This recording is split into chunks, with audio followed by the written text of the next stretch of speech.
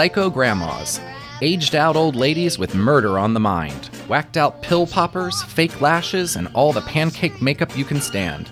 This episode is all about exploiting crazy old biddies, and we've got our mothballs, our hot tea, and some actual skeletons in the closet as we celebrate a history of hagsploitation in film.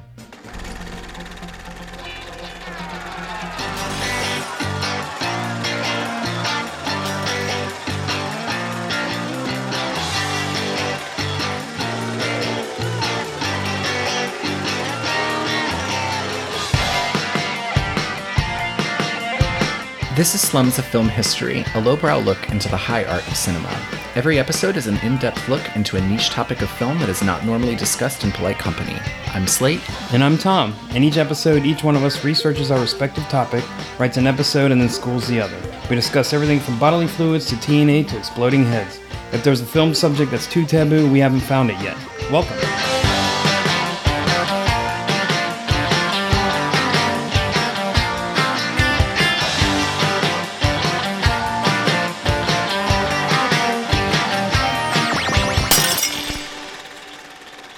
Hi, Tom. Hey, Slate. How you doing? I'm good. I'm excited for this episode. Yeah, I am too. I don't know anything about hagsploitation, so I'll learn something today. I'm going to explain it to you. But first, we just want to kind of address a couple of questions. Actually, only really one question, which I constantly get, which is, are we going to run out of topics?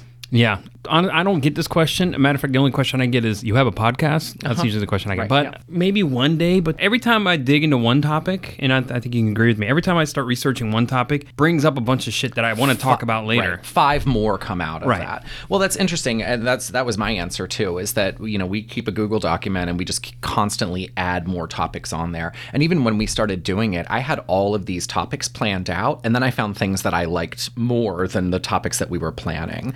So, and that's how this episode on hagsploitation happened. I was originally doing incest, and I started, kind of like going through things, and then I found this kind of weird topic called hagsploitation, started to dig in, and I was like, this is my episode now. So, right, and I know you're really excited about it. And for the record, Slate is sort of he's very prepared, and so he pretty much has topics laid out till like 2030. So, I'm a crazy list person that puts everything on lists, when I'm stressed, Slate will never run lists of things. I have topics for the rest of my life. Yes. Good. Okay. All right. Good. So today we're talking about hagsploitation in cinema, but I want to start by saying that not all movies with a crazy old lady is a form of hagsploitation. Okay. The name hagsploitation came from the more demure name Grande Dame Guignol, which is what more sophisticated people call this type of film. There's actually a book about it, which I'll talk about a little bit later. But we're going to talk about all types of crazies today, but I want to start by classifying some of these film characteristics, kind of what makes a hagsploitation film. Right. I didn't know any of this, and I know you don't. So I don't. I'm not well versed on crazy ladies. Right. So hagsploitation films need to meet a certain criteria, which I made up, and I'm going to tell you my 5-point criteria. Okay. And then we're going to have a little bit of a recap so that we know moving forward why these films are hagsploitation films. Okay. So number 1, the hag in the movie needs to be of a reasonable grandmotherly age. I'm going to call that 50 plus. 50 plus? Mm-hmm. Okay. She needs to be, that's number 2, she needs to be certifiably nuts. Not a member of a cult or a crazy family or a group of zombies, although we'll talk about this. Okay. She needs to be acting on her own volition, and that volition is like nutso. She's nuts. Okay. She needs to be the focus of the movie, not a secondary character or a bit of comic relief, like someone that's irreplaceable in the movie. Okay. It's not imperative, but it helps that the actress is thought to be washed up or past her prime. Not just the role, but the actress portraying her is kind of like a washed up old actress. Okay. Yeah, okay. It's kind of further exploiting her by insinuating that moviegoers will not see a movie she's in unless she's crazy. Huh. And then there's usually some type of Hollywood theatrical vaudeville element to the film, meaning that like a washed up old biddy was at one time famous or thought she was and is still struggling to get it back. Yeah. It's kind of sexist, but it also makes for a better movie. I see that. That makes sense. So those are kind of the 5 points. I have a question before we get going on that. As a grandmotherly type, what about sexual attraction? Like, she can't be milfy. Like, she's still kind of hot even though she's 50. Because there's some women that are still hot in 50, but they cannot be sexually attractive in any way. Is that part of it? I'm not going to say yes or no, but basically no. She needs to be like a crazy old lady, and that is her role. Because the whole thing about Hollywood is that as an actress, you're kind of you're post 30, and then once you're in the 40s, it's like, I'm sorry, but like, unless you're going to be Jennifer Goodwin in American Pie, like, it's over for you. Right. You got to figure out better roles. Okay, gotcha. Okay? All right. So I know that's a lot to remember. So I've made up some flashcards for you. and this will be a good way of kind of determining whether these characters, fondly known characters, are hagsploitation characters or not. I'm excited. Are you ready? I am. I'll read them out loud as I go, and then I've written the correct answer on the back. Okay, this is graded. Here's the first one. It's Maude from Harold and Maude. Would you consider her to be a hagsploitation? No. And why? She's not really crazy. That's exactly. I wrote no, not crazy enough. Yes. 1 for 1. All right. Good. I'm all over this. Come on. She does meet certain types of criteria because she is kind of the focus of the movie. The movie could not exist without her, but she's just not crazy enough. Right. Okay. This is the witch in Hansel and Gretel. No. I wrote fuck yeah. The witch in Hansel and Gretel? Well, because she wants to cook and eat children. I feel like I don't know. I feel like these hagsploitation women are barely keeping it together, and she seems to be pretty fully in control. You think she's got a solid plan? I think she's nuts and she eats children, but she seems to have her shit together. Well, okay, listen, that's totally fair. I mean, her plan in life is to eat children, and she's trying to accomplish that. And she seems effective at that. Like, she's got a solid plan. And You're saying that just because she's eating children doesn't mean she's crazy. I'm not saying she's not crazy. What I'm saying is that she's not someone who's on the verge of, like, losing control. She seems to kind of got her shit together. That's totally fair. Totally fair. This is Mama Fratelli in The Goonies. I do want to shout this one out. My boss at work, Paul, gave me this recommendation. All right. And I'm going to say no for another reason, is because she's running shit. She's totally in control. She's diabolical, but certainly not. She's a murderer. Correct. That's right. They kill someone. But certainly within her faculties and knows, I think she's in firm control. Agreed. I wrote maybe. She's not crazy enough. Also, she not really a main character. Like, you could replace her with someone else, with a male character or whatever. Yeah. And it'd she's be clearly fun. Not the focus of the movie. Mm-hmm. Okay. This next one is Glenn Close from Fatal Attraction. Maybe too young. Okay. Too young. Well, I'm nailing this. Norman Bates' mother from Psycho. Okay, you're giving me the look. So, no. Mm-mm. Well, she does. I mean, she's not alive. She's dead. I know. Louise Fletcher from Flowers in the Attic. I wrote close. I think yes. The age is right. She technically is a murderer. She's not necessarily a main character, but pretty good. Pretty good. She's got most of this. All right, I'm with you. Cruella DeVille from 100 and... Yes. Right, yeah. Yeah, she's a puppy murderer. And then the last one is Debbie Harry from Tales of the Dark Side. No, I don't think so. No? Psychopath, yes. Coolly, calmly in control. Well, you're going to talk about Tales of the Dark Side a little bit? You're going to explain this? Not really, no. I don't really talk about any of these. This was just more of a discussion. Here's why I say no. And so Tales from the Dark Side is a movie based on the show, and it's an anthology movie, horror movie. And there's a wraparound story where Debbie Harry has a kid held captive, and she's going to cook him for this meal. She's having a dinner party. And the kid tells all these stories. Modern day Hansel and Gretel. And this kid's telling all these stories that you see the movies of, you see the film depictions of, to postpone being cooked. Right. But she's very matter of fact. She's very calm. I feel like these hagsploitation, we're going to learn. We're about to find out. Seem like they're all just on the verge of this nervous breakdown. And I don't think that's the box office draw, is watching these previously glamorous women lose their shit. Lose it. Okay. Yeah. So, that's fair. That's totally fair. And also, I mean, that's so similar to The Witch and Hansel and Gretel. It's kind of a modern day version of it. So you were very consistent in if you didn't think that The Witch and Hansel and Gretel is, and you don't think Debbie Harry is, then you're answering very consistently. So good. All right. That means I win. All right. Well, that was the first round of flashcards. That's the first round? No, I'm just kidding. I just thought that flashcards were, Glad I started drinking early. I love stupid gimmicks. Let's get into the actual episode. All right, good. The first of the crazy old lady movies was Arsenic and Old Lace in 1944. Okay, sure. Yeah. Cary Grant played the nephew of two old aunts that poison and kill old single men as charity, since without a wife they are worthless. And it's a comedy. Yeah, absolutely. It's actually considered to be one of the best comedies of all time, and it's still pretty enjoyable in a screwball type of way. Sure. Its portrayal of crazy old biddies would inspire many comedic old ladies in film as the perfect old nice lady, but she's got a little secret. Sure. But there's a body in the window seat. Yes, dear. We know. Interesting note, Arsenic and Old Lace is inspired by an actual crazy old lady named Sister Amy Archer Gilligan. Huh. She ran a home for the elderly, and after residents would give her all of their money, she would kill them. She killed anywhere from 20 to 60 people in a 10-year span and spent the rest of her life in prison. Clearly a madcap comedy story. Yeah, well, so how would you not translates- look at that story and be like, there's a joke in here? There's definitely humor in all of this. So yeah, well done. Yeah. Speaking of murderous old dames, Sunset Boulevard in 1950 is probably one of the most acclaimed hagsploitation films. Sure. I watched it recently. I had never seen it. I think it's even on the top 10 of AFI's best films of all time. Yeah. And I kind of was like, sometimes you watch these old movies and it's just like, oh, God, I don't even want to sit here and watch this.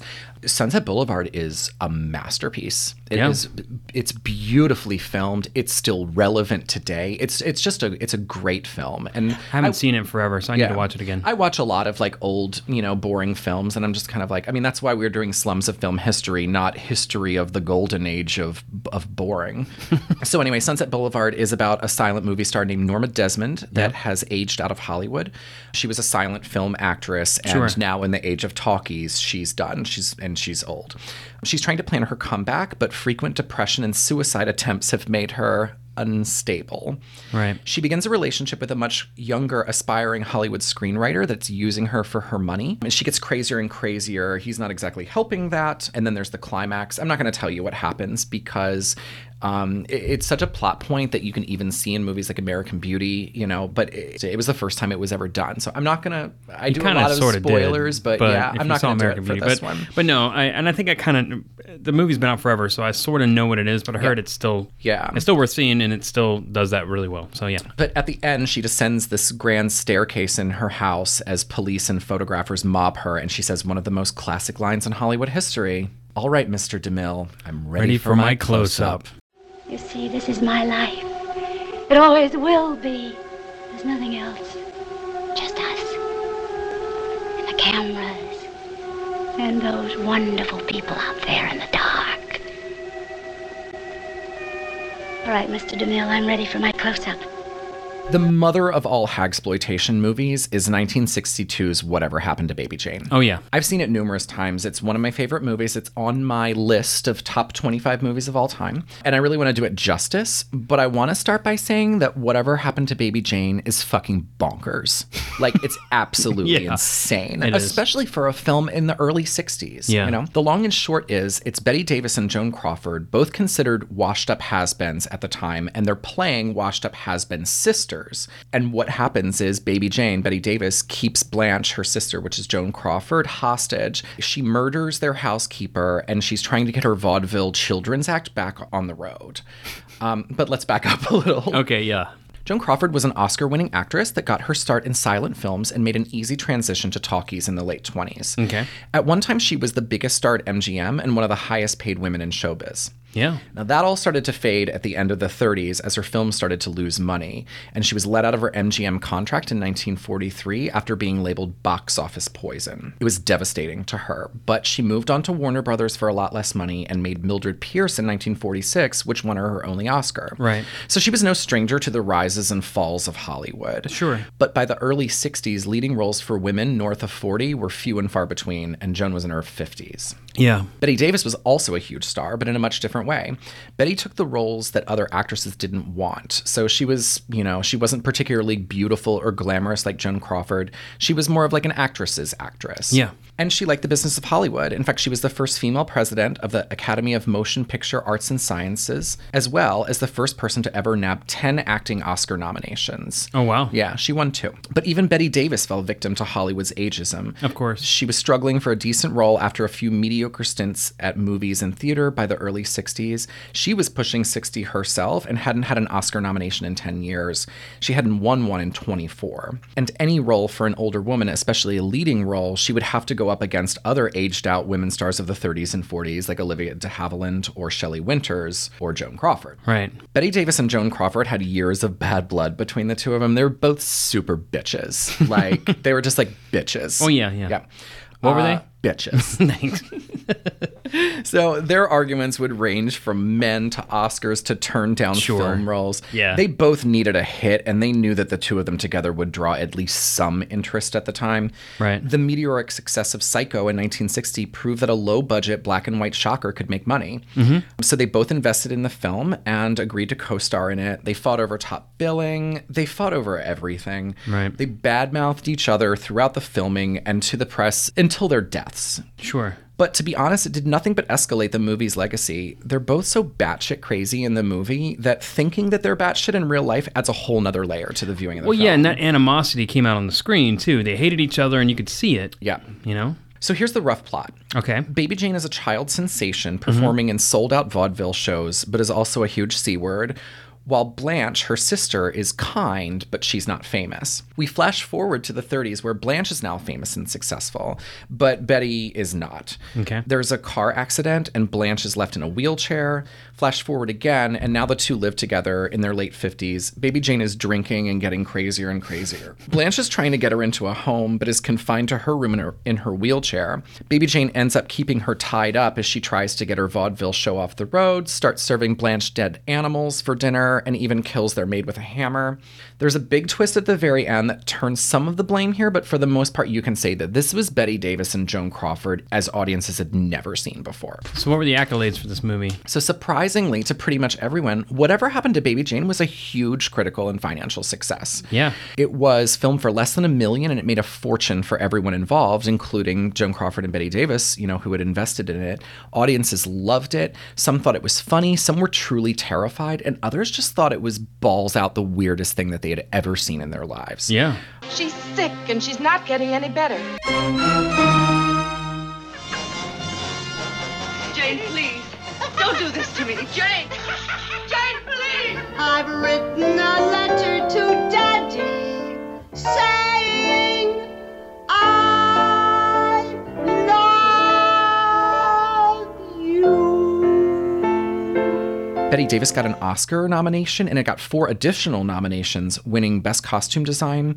And then it spawned a whole genre of Baby Jane knockoffs, some of which Betty and Joan would star in. Right. And it gave many generations of gay men and drag queens arguably the first camp movie that they would quote for the next 52 years. Amazing. You wouldn't be able to do these awful things to me if I weren't still in this chair. But you are, Blanche. You are in that chair. A slew of low-budget black and white hagsploitation films would pour out over the next few years due to the success of Whatever Happened to Baby Jane. And that was starting with Straight Jacket in 1964, and that was starring Joan Crawford. Nice. Straight Jacket is an awesome, crazy William Castle directed film. Never seen it. Have no idea anything about it. It's all about axe murders. At this point, William Castle was famous for his terrible B films that had unusual marketing gimmicks. He was the one that put buzzers in the seats for screenings of The Tingler and a plastic skeleton that was flown over the audience in screenings of House on Haunted Hill. Oh, yeah. Remember that John Goodman played him in the movie Matinee. Okay, It was kind of like a character that was based on him. Sure. In 1993. Castle's main shtick was to quickly and cheaply knock off hit films and then get them out fast before the audience tired of the genre. Right. He was obsessed with Psycho, and then he was obsessed with Whatever Happened to Baby Jane. His dream was to mash the two together, which he did. He actually got the writer of Psycho to write Straight Jacket for Joan Crawford. He wanted to mesh them, and he did. That's amazing. The rough plot is that a woman, Lucy, kills her husband with an axe and is sent to a mental hospital. 20 years later, she's released to find her seemingly normal daughter and family start to experience more axe murdering. I won't tell you what happens at the end, but it's an actual shocker. Like, it's a really satisfying ending. I gotta watch it. Yeah. And Joan Crawford, who was hit or miss in the later years of her career, is really good in the film. It's pretty cheap in comparison. Right. But, like, it's a fun film. It's a worth a watch. I'll have to give it a shot. Joan Crawford We'll put it on the site, too. Yep. All right. Joan Crawford would only make 4 more films after Straight Jacket, and even though she headlined most of them, she was usually like not the draw. She did make one more hagsploitation film, Berserk, in 1968. She plays a circus ring mistress in which strange murders keep taking place. It actually opens with a pretty wacko scene where a tightrope walker is like walking across the tightrope, and then you see starts to like splinter, like the rope is going to give way. And as the rope gives way, he falls, and the rope, for some reason, this doesn't make any sense, but like wraps around his neck, and he's hung in front of the whole circus-going audience. That's pretty awesome. It's a shocker. That's like great, I was like, holy shit, that's a good opening scene in the movie. That's great, yeah. I have a question. So, because this is 1968 and the rating system just came in, were there any profanity or nudity in this? Just to touch on old topics that we've already talked about. I don't think I saw any nudity in any of the hagsploitation films of that genre. My guess is that the actresses at that time, meaning Joan Crawford, Bette Davis, Olivia de Havilland, would probably not want a young, attractive, nude actress in their movie of which they were starring. Yeah, that makes sense. You know what I mean? What about profanity? Was it just the hells and damns, things that were normally not so provocative? Some profanity. There's one of the movies of Bette Davis, she definitely is like screaming bitches and stuff like that. Cool, but cool. I mean, these were horror films, but they were just a different type of horror film. I gotcha. It's bizarre to say the least. And then you talk about something like Psycho, which has no profanity in it. You know? Interesting. Very interesting. All right. Joan Crawford died in 1977, but she left one other huge performance behind. We'll talk about that in a minute. Okay. What about Bette Davis? Yeah. So Joan Crawford wasn't the only one that knocked off her Whatever Happened to Baby Jane fame. Bette Davis made numerous crazy old biddy pictures after this, the most famous being Hush Hush, Sweet Charlotte in 1964.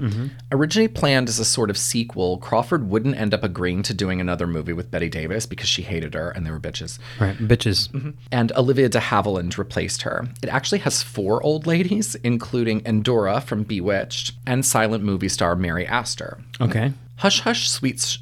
Gay people cannot say this because we just lisp all over the place. You need to leave that part in. Anyway, go ahead. Hush Hush Sweet Charlotte opens with the grisly murder of Charlotte's fiancé in 1927 and then jumps to present day 1964. Charlotte is a spinster now. This is Bette Davis.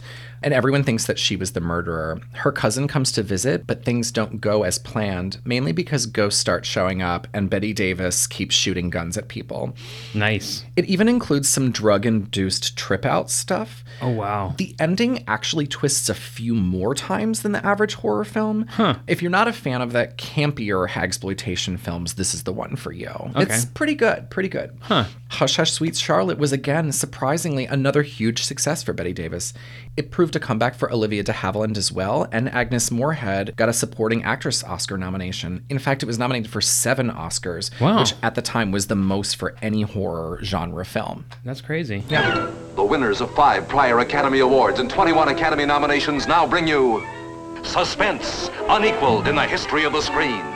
Shock that will leave you speechless. Why wouldn't I tell him that his pure, darling little girl was having a dirty little affair with a married man? You're a vile, sorry little tramp. What was the warped and twisted thing that turned this house into a nightmare? What's going on up there that you don't want me to see?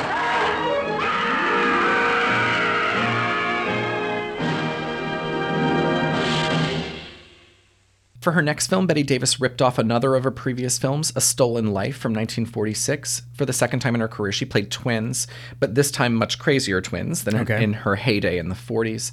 Dead Ringer is also a great film with some pretty surprising moments. And then she made The Nanny in 1965. The fourth would prove to be the last of the Bette Davis comeback films, although 4 hits in a row ain't bad. No, not at all. That's great. I consider all of them classics, but, for all different reasons. Sure. Many other actresses would follow suit in the 8 or 10 years after the successful comebacks of the hagsploitation gals. To name a few, Barbara Stanwyck in The Nightwalker, Olivia de Havilland again in Lady in a Cage. Lady in a Cage is kind of crazy. I watched it. She gets trapped in like a elevator cage that would move people in a wheelchair from the top floor to the bottom floor. And like people taunt her. What? Crazy. Tallulah Bankhead in Die Die My Darling, Martha Heyer. Heard of that one. Yeah, Martha Heyer and Zsa Zsa Gabor in Picture Mommy Dead, which is a great title. It is that's baller, man. Yeah. Simone Signoret in Games, Eleanor Parker in Eye of the Cat, and Lauren Bacall in The Fan. All of these were huge actresses, back in the day that got these kind of B-movie horror, exploitation films that just took them, because what else are you going to do? What years were those? Was that 70s or still 60s? This is all the end of the 60s. Okay. So this is kind of like 1965 through 1969. Okay, gotcha. One of my favorites is Whatever Happened to Aunt Alice in 1969, which featured Geraldine Page, who is widowed and broke and takes to getting housekeepers to invest their life savings with her financial investors, and then she kills them and buries them in the backyard. Wow. All of this goes great until Ruth Gordon...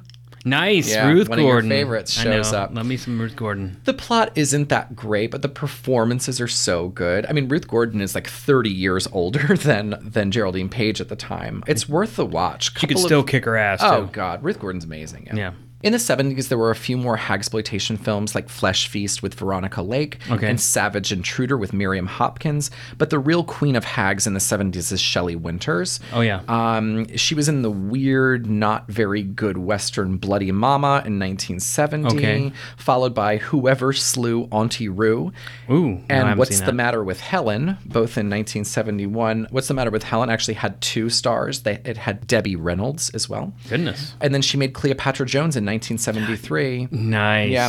If you don't know Shelley Winters, I'm not a huge fan of her work, but she played Roseanne's grandmother in a few episodes of Roseanne as well in the 80s. I'd forgotten all about that. She worked through her entire career. Right. So up until her death, pretty much. Yep. Gotta respect that. Yeah. A few more straggling hags would continue throughout the early 70s, like Dear Dead Delilah in 1972 with Agnes Moorehead. Great. Agnes Moorehead was in Citizen Kane and the Magnificent Ambersons. Okay, and wow. was Endora in Bewitched, but of course was resigned to hag movies later in her life. It's a little sad. It is a little sad. But even Elizabeth Taylor in 1973 did Night Watch, which is kind of an exploitation film. I forgot all about that. She was only 41 and kind of already considered to be an old lady. Right. Persecution in 1974 was Lana Turner's hagsploitation movie at 53. So, I mean, it turned into like a thing that old women did to like make a quick buck. Well, what else was there at the time? I mean, it was Well, exactly. Well, the tides changed a little bit. Piper Laurie had been acting in movies for over 25 years, but also started seeing roles dry up in her early 40s. She Right. was cast as the role of Margaret White in De Palma and Stephen King's Carrie. Oh, well, yeah, that's right. Yeah. But that's a great performance. Absolutely. And suddenly the hagsploitation genre got a much needed freshener. I Right. mean, that really kind of, that boosted it up a little bit. Okay. Piper Laurie acted different in the role than a Shelley Winters or a Joan Crawford would have. She was completely nuts, but she was told at the time that it was a black comedy. She didn't know that she was making a horror film while she was doing it, which is something that I want to discuss with you. The interesting thing about Carrie is without Piper Laurie, that probably isn't even a horror movie. Yeah, you're right. Carrie is not a scary film except for Piper Laurie. She's the scary person. She's the antagonist of the movie. She's also she sets everything in motion. Carrie's known for the pig blood on the prom which queen, is amazing. Which is amazing. Carrie would have been a great film. And that's the straw that broke the camel's back with Troy. Piper Laurie is the one that basically put everything in motion. Right. So you're right. She's the reason it's a horror film, and they're all gonna laugh at you. The classic line. Stop it, Mama! Stop hurting yourself, Mama! He's gonna laugh at you. They're all gonna laugh at you. Look, it's not too late. You can stay here with me. I don't want to stay with you, Mama. Look, I'll answer the door and I'll tell him that you're sick. I'll tell him that you changed your mind. She is balls out crazy. Yeah, she's fucking insane. Like in that she's movie. someone that you're terrified of. Yeah. Because that could be a real person. Right, and yeah, she played it to the hilt. Was Piper Laurie who was the real villain in that movie? Yeah, agreed. Yeah. I just wrote that Carrie would have been a good film without Piper Laurie, but it wouldn't have been a horror film. I agree. I can get on board with that. Remember how I mentioned Joan Crawford had one more role? Yes. She had been dead for 4 years, but her adopted daughter wasn't ready to let that be the end. She published a book called Mommy Dearest. Oh. This is one of the most craziest Hollywood stories I think that's ever happened. Mommy Dearest was a positively scathing account of how nuts Joan Crawford was. The book was a hit, so naturally there was a movie adaptation starring Faye Dunaway as Joan Crawford. Who knows whether the story is true or not? I have no idea. It certainly has some true moments in it. And who knows whether it was supposed to be a serious film or an exploitation of an exploited actress. Either way, both the dead Joan Crawford and the actress that plays her get the hagsploitation treatment. So we talk a lot about movies that when they were released, they were very serious. Like this is a drama and it's hard hitting and it's a, maybe even Oscar bait. But then when it comes out, it's the most ridiculous, over the top, crazy exploitation, like Showgirls or whatever. Mommy Dearest is the Showgirls of its time. It's so over the top and fucking insane that you can't take it seriously because she's so just insane. It's bonkers. Completely fucking bonkers. Yeah. Faye Dunaway was gunning for a second Oscar after Network in 1976. Right. The movie adaptation of the book would give her the role of a lifetime. I mean, a Hollywood legend that wasn't as perfect as she came off. I mean, this was Joan Crawford, Yeah. In some of the movie's most dramatic scenes, Crawford goes crazy and destroys all of the rose bushes in the yard while wearing an evening gown and taking an axe to a tree. Mm-hmm. She rips all of her daughter's clothes out of the closet and beats her daughter with the coat hangers while screaming, wire hangers. Ever. No wire hangers! What's wire hangers doing in this closet when I told you no wire hangers ever? Oh, God. Later, she tries to strangle her when she's acting out. Not sure whether this film was meant to be funny or just way over the top. Audiences laughed out loud. Oh, yeah. It's so fucking ridiculous. Yeah. Faye Dunaway won the Razzie for Worst Actress and wouldn't talk about the part for 20 years, instructing reviewers to not question her about it in interviews. It eventually won Worst Movie of the Decade. I'm calling it. This was not intended to be a dark comedy. This was a serious take on Joan Crawford, as the filmmakers thought it was going to be. They probably told her to, you really need to go all out and embrace this role, and it became just fucking ridiculous. I mean, it's just so nuts. It's crazy. So Joan Crawford, I mean, in the movie, she's not a murderer, but she was crazy. And if all of this ended up being real, then she was the craziest of hagsploitation actresses of all time. Yeah. Crawford's daughter the one that wrote the book, did see the movie and said it was a little over the top for her taste too. Wow. Dunaway has only really said that she wished that the director had more experience at the time and he would have reined her back in a little bit instead of pushing her to go further. Right. And I wrote that Mommy Dearest is probably the first Lifetime movie. That's fair. Yeah. And accurate. It's I agree with that. Over dramatic, about primarily women, and it has a snappy, bitchy ending. It's kind of a great movie, which is why it's a huge success at the box office. Right. Although they retooled the advertising campaign to make it look more like a comedy. So once they realized that people weren't buying it, then they were like, oh, they amped up its camp value to be able to, make another buck. Sure. And again, lending a lot of material to gay guys and drag queens for the next 25 years. Yeah. Great.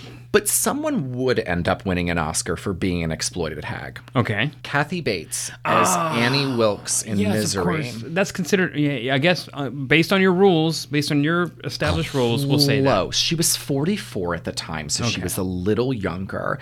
But like many of the younger hags, she could have been older and the part wouldn't have changed. Right. She was just the right actress for the part. So, she could have played that same role at 60 as she played at 44, and it still would have been a great movie. Yeah.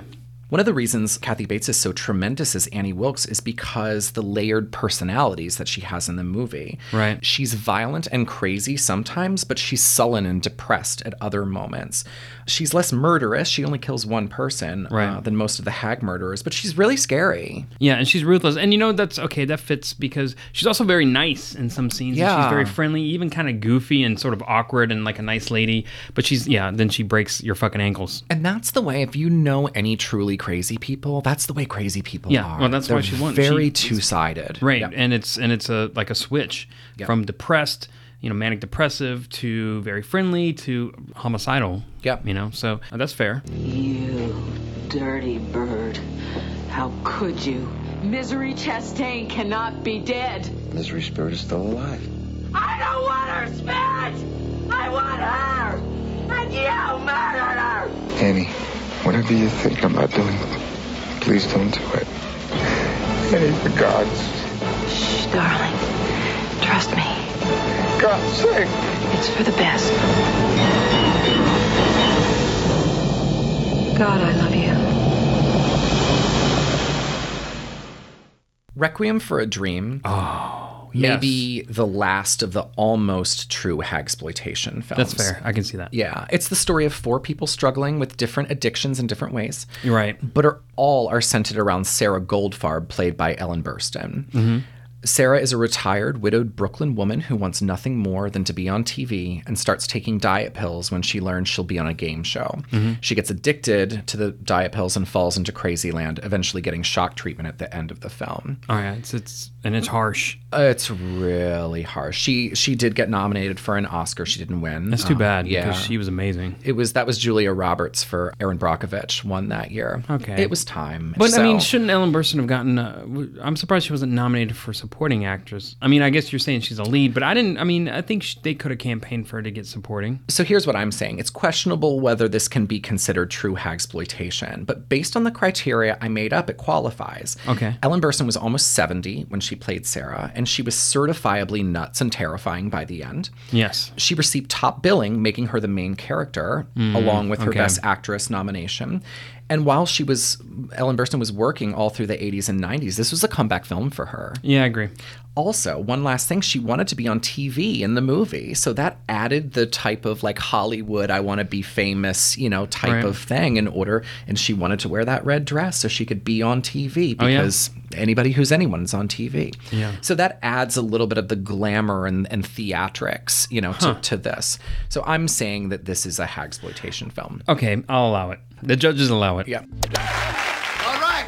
We got a winner. Oh, we got a winner. We got a winner. She's a beautiful woman with a winning sense of humor and a magical smile. She's really going to win your heart. Straight from Brighton Beach, Brooklyn. Please give a juicy welcome to our very own Mrs. Sarah Goldfarb. Choose by Sarah. Choose by Sarah. Choose by Sarah. Oh, Sarah.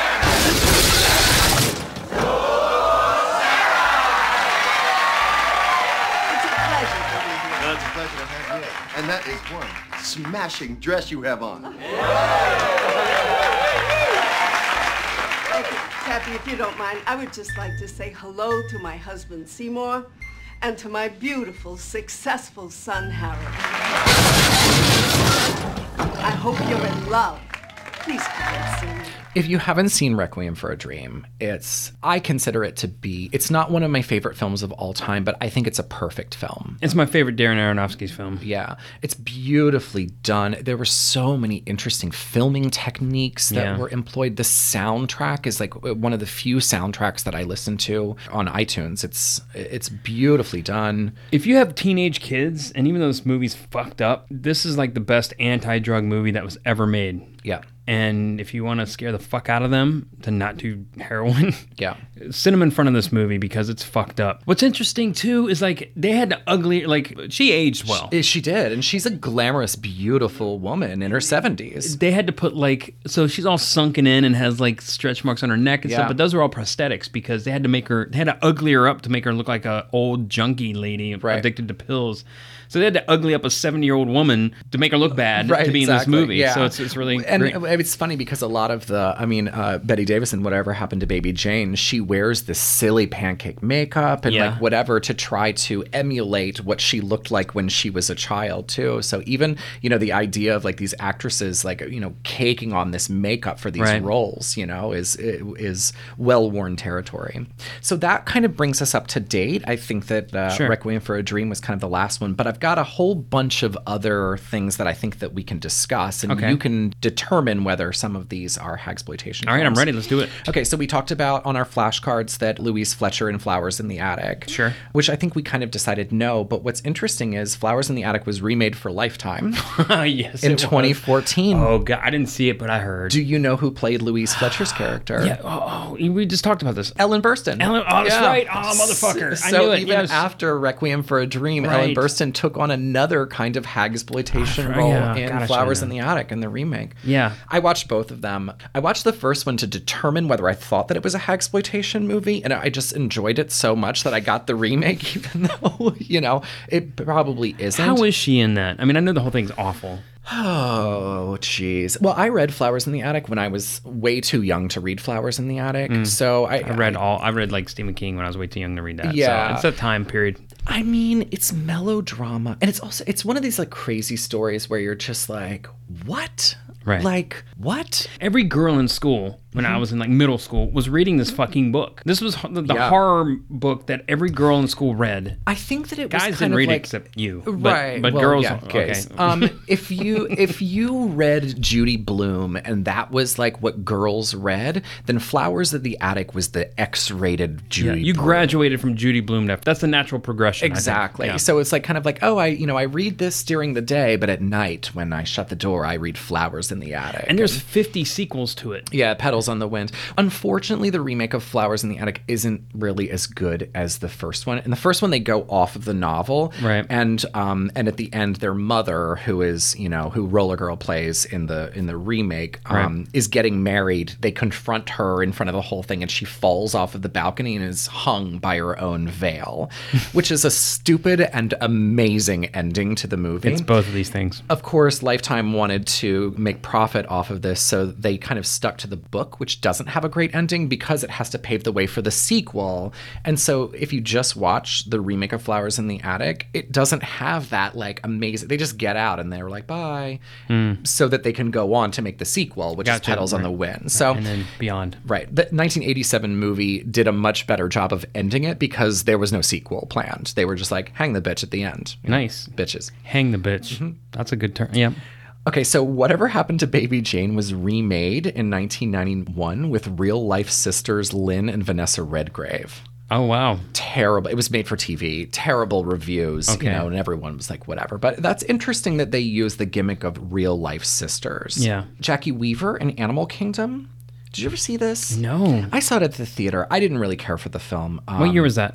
2011. Okay. Jackie Weaver is in Silver Linings Playbook. Okay. She plays the mother of, what's his name? Bradley Cooper. Bradley Cooper. Okay, yeah. But before this, and she got an Oscar nomination for that. Before this, she was nominated for an Oscar for Best Supporting Actress in the movie Animal Kingdom, which I'm going to get this wrong, but I watched it in the theater and then I fell asleep and I slept through most of it. Great. It's an Australian crime, kind of like mob movie. I guess heard they of it. have mobs in Australia. Yes. Don't you know? But she kind of plays like the matriarch character. She's probably not crazy, but I thought it was worth noting. Okay. Melissa Leo in the movie Prisoners. Did you see that one? No, it was on my list to watch. Well, I won't spoiler it, but she kind of has a crazy, ends up being kind of a crazy old lady. Okay. The Visit in 2015, so that's the new M. Night Shyamalan movie. Didn't see it, but I know about it. Yeah. Heard it was pretty good. Yeah.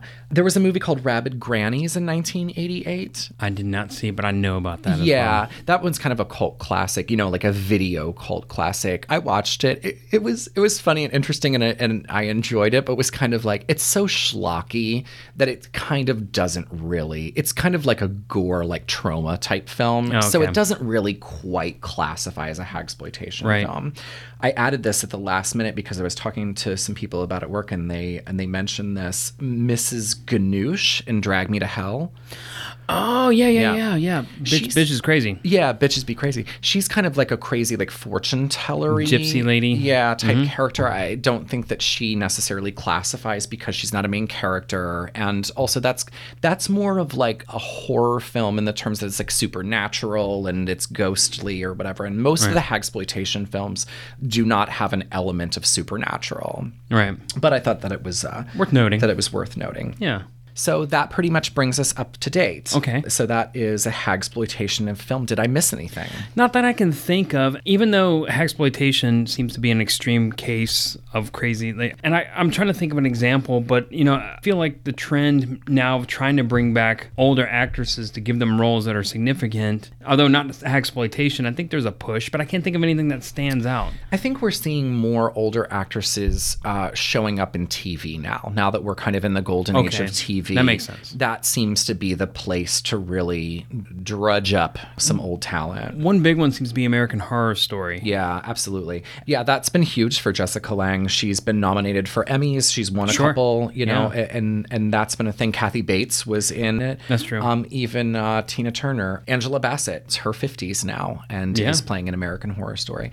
So that's the thing. It's kind of like, where are these roles for older women? I feel like they're mostly showing up now in TV. And the good news is they're not necessarily crazy either. I mean, some are. Well, okay. But I mean, it's a draw. It's one of those things where it's like, you know, do you want to watch Driving Miss Daisy? Nobody wants to watch that. So do you want to watch fucking Jessica Lange kill people? I'd rather watch that than Driving Miss Daisy. Jessica Lange kill people. Yeah, that makes sense. But again, the older crazy lady isn't necessarily a hagsploitation film. Here's one. Is Serial Mom hagsploitation?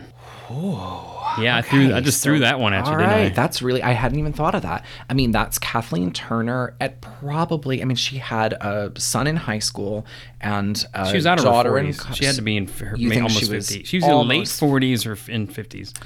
I guess technically she's a murderer. She's the main certifiably crazy. The movie is named after her, so she's the main character. Yeah, I mean, I think she's a little young. And she did end up being kind of a sexploitation type of thing, because remember in the courtroom scene, she's pumping her legs. Remember that scene? That was more for a parody. I think that was because this was out of the time frame of when she was hot, because she was hot in like Body Heat. Right. Like she was in the Romancing the Stone movies, and she's pretty hot. Was she in those? Yeah. Okay, so she was pretty hot in those. And this was clearly where she was out of that. It was John Waters' movie, so of course he would parody sexuality based on someone who was out of that. Yeah, I mean, I guess that's pretty good. I still feel like she's a little bit young, but again, we said Margaret White, you know, she was 44, so that was very young to be a hagsploitation film. Sure, good ad. All right, good I called it, yeah. All right. Real quick, there is a book called Grand Dame Guignol, which covers a lot of this in much better detail. I actually read the book. Nice. And it was really, really helpful, so I wanted to shout that out.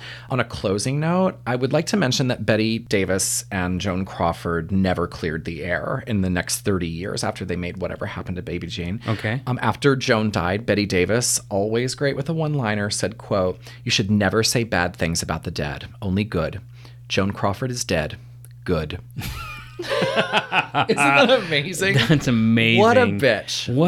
Till the end, a fucking bitch. Oh, I love it. That's amazing. All right, well, hope you enjoyed it, and we'll be back next week with another lowbrow film lesson. All right, see you later. Thanks. Thanks for listening to Slums of Film History. You can find us on the web at slumsoffilmhistory.com, where you can find links to some of the movies we talked about today, as well as Bad Movie Monday, our recommendation for the worst of the worst films every Monday night. Please, please, please fact check us. And if we left something out or got something wrong, let us know in the comments section of each week's topic. We're not professionals, just two friends that love gross movies.